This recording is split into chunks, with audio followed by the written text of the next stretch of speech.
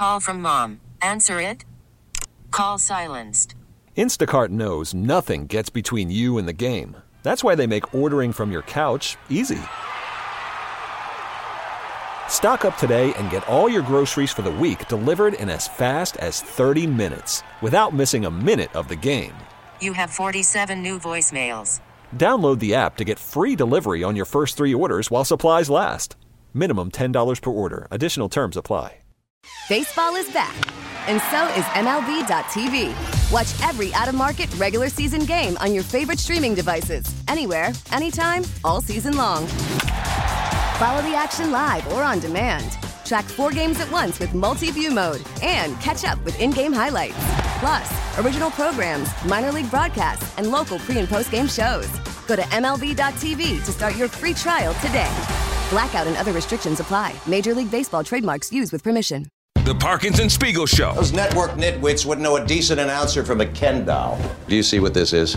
Yeah, your hand. That's my fist. When I close it while we're on the air, you close your mouth. That's the most important skill in this job. That's you talking. That's you shutting up. Comprende? Afternoons on The Score. Like the Eagles a week ago, the Bills have hit over 400 yards of offense. Bears have the time of possession by a couple. 3rd down and goal. 4-yard line, Allen from center. Fakes the handoff, rolling to the near side. Allen tucks, Allen runs. He's into the end zone for the touchdown. All the way from left to right, the keeper from 4, and Josh Allen, with his 7th rushing touchdown, extends the lead to 27-13. Jeff Joniak with the call right there on WBBM AM.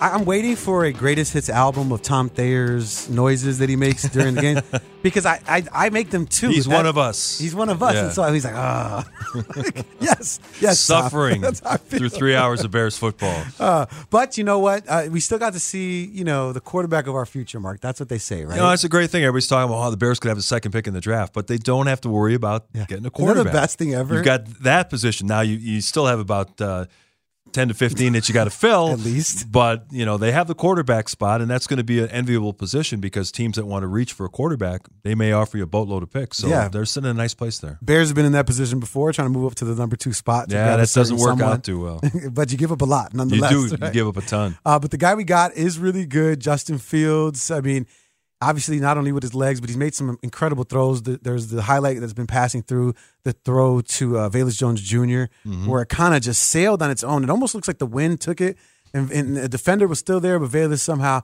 was speedy enough to get to that place. And the guy who saw it up close and personal, and had some very, very high praise for our quarterback, Justin Fields. Of course, I'm talking about none other than Josh Allen. Listen to what he said about our guy. There was an interesting article in the Chicago Tribune, and it was about Justin Fields. And I know you love quarterbacks, and I saw you talk to him after the game. And the idea was Josh Allen is what Justin Fields could become in a few years. These are big athletes who run well and throw well. Do you see that in him? Do you see the kind of potential to do what you're doing right now in Fields? Well, again, I think everybody's their own guy. I don't think he's going to be the next me. I think he's going to be the next him. And he's a special talent. He really is. He can spin the rock. Obviously, you see what he can do in the open field running wise. And, as quarterbacks, we don't want to be known as running quarterbacks. We want to be quarterbacks that can run. And obviously, that's the progression that is next for him. And, I got no doubt that, he'll be there. He's a special talent, and he seems like a really good kid, and the organization and the teammates love him. He works hard. He doesn't complain. I'm obviously pulling for him. I'm a big fan of his. That was Josh Allen on Kyle Brandt's Basement. That's an Apple podcast that's out there right now. Mark, when you hear something like that and you hear guys like Von Miller say things like, he could be one of the best quarterbacks ever, do you look at that as just, the fraternity of football players, just, praising a guy that's one of theirs, or do you really genuinely believe in what they're saying? I think there's a little bit about the fraternity aspect that you're always going to try to hype up a young guy coming into the league, but at the same point, I don't think they're going to lie about someone's potential. And I think when people watch Justin Fields, physically he looks the part. 6'3", 220 pounds, rocket arm, got probably the fastest quarterback in the league in terms of straight line speed. There's no reason why he can't become one of the best quarterbacks in the NFL. Right now he's playing behind a patchwork offensive line. He has a substandard group of receivers, and he's doing the best he can. His completion percentage is going to move up year after year because he's going to have better surrounding personnel. I mean, especially the first half of the season, he was running for his life, and that's why a lot of times you're throwing the ball away. You're not getting a chance to scan the field for open receivers. And I think a lot of the criticism, you remember at the beginning of the year, people were saying Justin Fields was a bust, and why did the Bears take him, and all the rest of it. And so many people have done a 180 on Justin Fields. It's kind of amazing. Now you're seeing some of the detractors coming back because he hasn't done as well in the last couple of games. They're like, well, he still isn't a high percentage completion guy. But as I mentioned, when you're running for your life and you don't have a chance to really look downfield and see what's out there, your completion percentage is going to be low. And I think he showed at Ohio State that he can make all the throws. He's really good with the deep ball, which when he has a speed receiver who can really create some separation, you're going to see that in years to come. And I think that he's going to be one of the top quarterbacks in the league before he's done. Of course. I mean, when you're looking at where there's space for him to improve, Mark, you see that. And I think you touched on it. And it's something that I talked a ton about. It is completion percentage improvement. But a guy that he just faced who was dealing with the same issues is Jalen Hurts. His first 3 years in the league, each year he improved on his completion percentage. Why? Because the team got better around him. Mm-hmm. When you're looking at Justin Fields, the reason why so many people are asking for that high completion percentage, because he did it at Ohio State. You just said you watched every one of his games while he was playing there. He did it at Georgia. He completed at a very high rate. But what did he have there? He was throwing it to studs like Garrett Wilson. He had a great offensive line. And so if he can kind of duplicate that here at the NFL level, he can get to that space. I'm concerned about the yards. Granted, you might be able to complete more percentage, but when I look at Justin Fields and I'm like, do I see him being like a Justin Herbert where he's throwing 300 yards a game? Do you envision that? Yeah, we haven't seen that at all.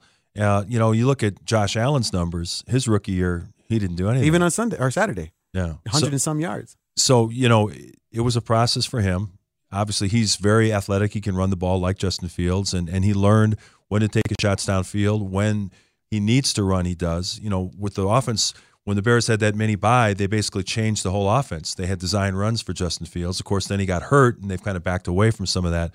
But, yeah, the final step for him is going to be proving that he can make the throws downfield, he can stay in the pocket, he can read defenses, and he can complete passes at a higher percentage. I think that's all going to be a function of not only his growing experience in the league, but having better personnel around him. I mean, the offensive line has been in tatters all season long. Yeah. Guys have moved from tackle to guard to tackle. Centers are getting beat up. It's been impossible to keep five guys as a unit in front of him.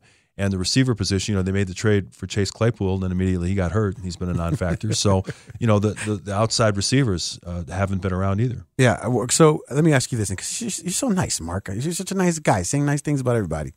But if I were to ask you, what's the thing you dislike the most about Justin Fields? What would you say?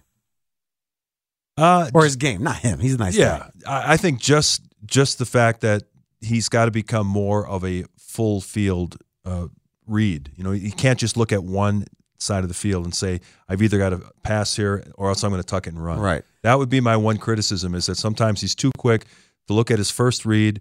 That guy's covered. I'm running. David Montgomery's open on the other side. Because we've seen, especially if you look at the All-22, you see times where there's a guy on the weak side of the field that's running all by himself with his hand in the air going, hey, I'm over here. Yeah. And again, that goes back to the offensive line. He doesn't have a lot of time. But that's also something that he's going to have to learn, that my first read may be covered, but if I step up in the pocket, just maneuver side to side, I hate to bring up the Aaron Rodgers, but that's what made him so great, is his ability to move in the pocket, create some space where he can survey the field and make an accurate throw.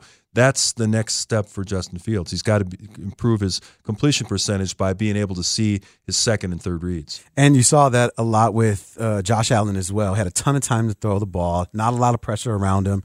And you saw he was able and had the ability to make the right decision in those kinds of situations. Coach Eberflus said that, there could be some positive long-term effects if the Bears were to win these next two games. Do you see that even being a possibility, even if the Bears were to play to their, to the best ability that they can muster up? Do you think they even have a chance to win these games in that space? Well, I think there's a chance that they could win at Detroit this week. It's going to be a dome game. The Lions are kind of hanging on to the possibility of having a playoff chance, but you take the cold weather out of it. Benign conditions where maybe Fields can have a good throwing game instead of always relying on his legs. But whether they win one of these last 2 games or not, to me, is totally insignificant. It's not like momentum is going to carry over. There's not going to be a life lesson training camp in July. Yeah. No, I don't buy into that at all. I mean, there's been a lot of discussion that they're trying to win because you have to create a winning culture. Yeah, I think that's nonsense. I always listen to Dave Wanstead on Thursday afternoons, who's great, by the way. Wani is fantastic, and he always talks about if you have a veteran team that largely is going to return intact for the following season, then maybe you want to win some games late in the year. That's going to create a little bit of a momentum. Guys are going to work harder in the offseason, and they'll be able to build on that. But when you've got a young team, and when you have a roster that's going to have huge turnover coming up, this winter, there's only how many guys would you consider core players on this team? I probably 8, can't 10? count them on 2 hands. Yeah. So, there's going to be so much turnover on the roster. Why do you care? At this point, the draft position is premium because if you can make that home run trade for a team that's desperate for a quarterback, you can set yourself up for years to come, given the fact they also have, over $100 million to spend in free agency. They could we see all the time in the NFL, teams go from last to first or last to wild card. There's no reason why the Bears couldn't make that jump if they make the right moves, but there's a ton of work for Ryan Poles to do. He's got to rebuild the offensive line almost completely. He needs same thing with he the needs a defensive couple line. of pass rushers. He needs another good linebacker. Another nice corner would be good, and receivers. So other than that, you're asking him to go be the GM of a different team right now. Well, he's got the resources, and he'll be judged on what he can do this offseason because we've talked about key off seasons in Bears history. This is one of them. We get it. Attention spans just aren't what they used to be. Heads in social media and eyes on Netflix. But what do people do with their ears? Well, for one, they're listening to audio. Americans spend 4.4 hours with audio every day. Oh, and you want the proof? Well, you just sat through this ad that's now approaching 30 seconds. What could you say to a potential customer in 30 seconds? Let Odyssey put together a media plan tailor-made for your unique marketing needs. Advertise with Odyssey. Visit ads.odyssey.com.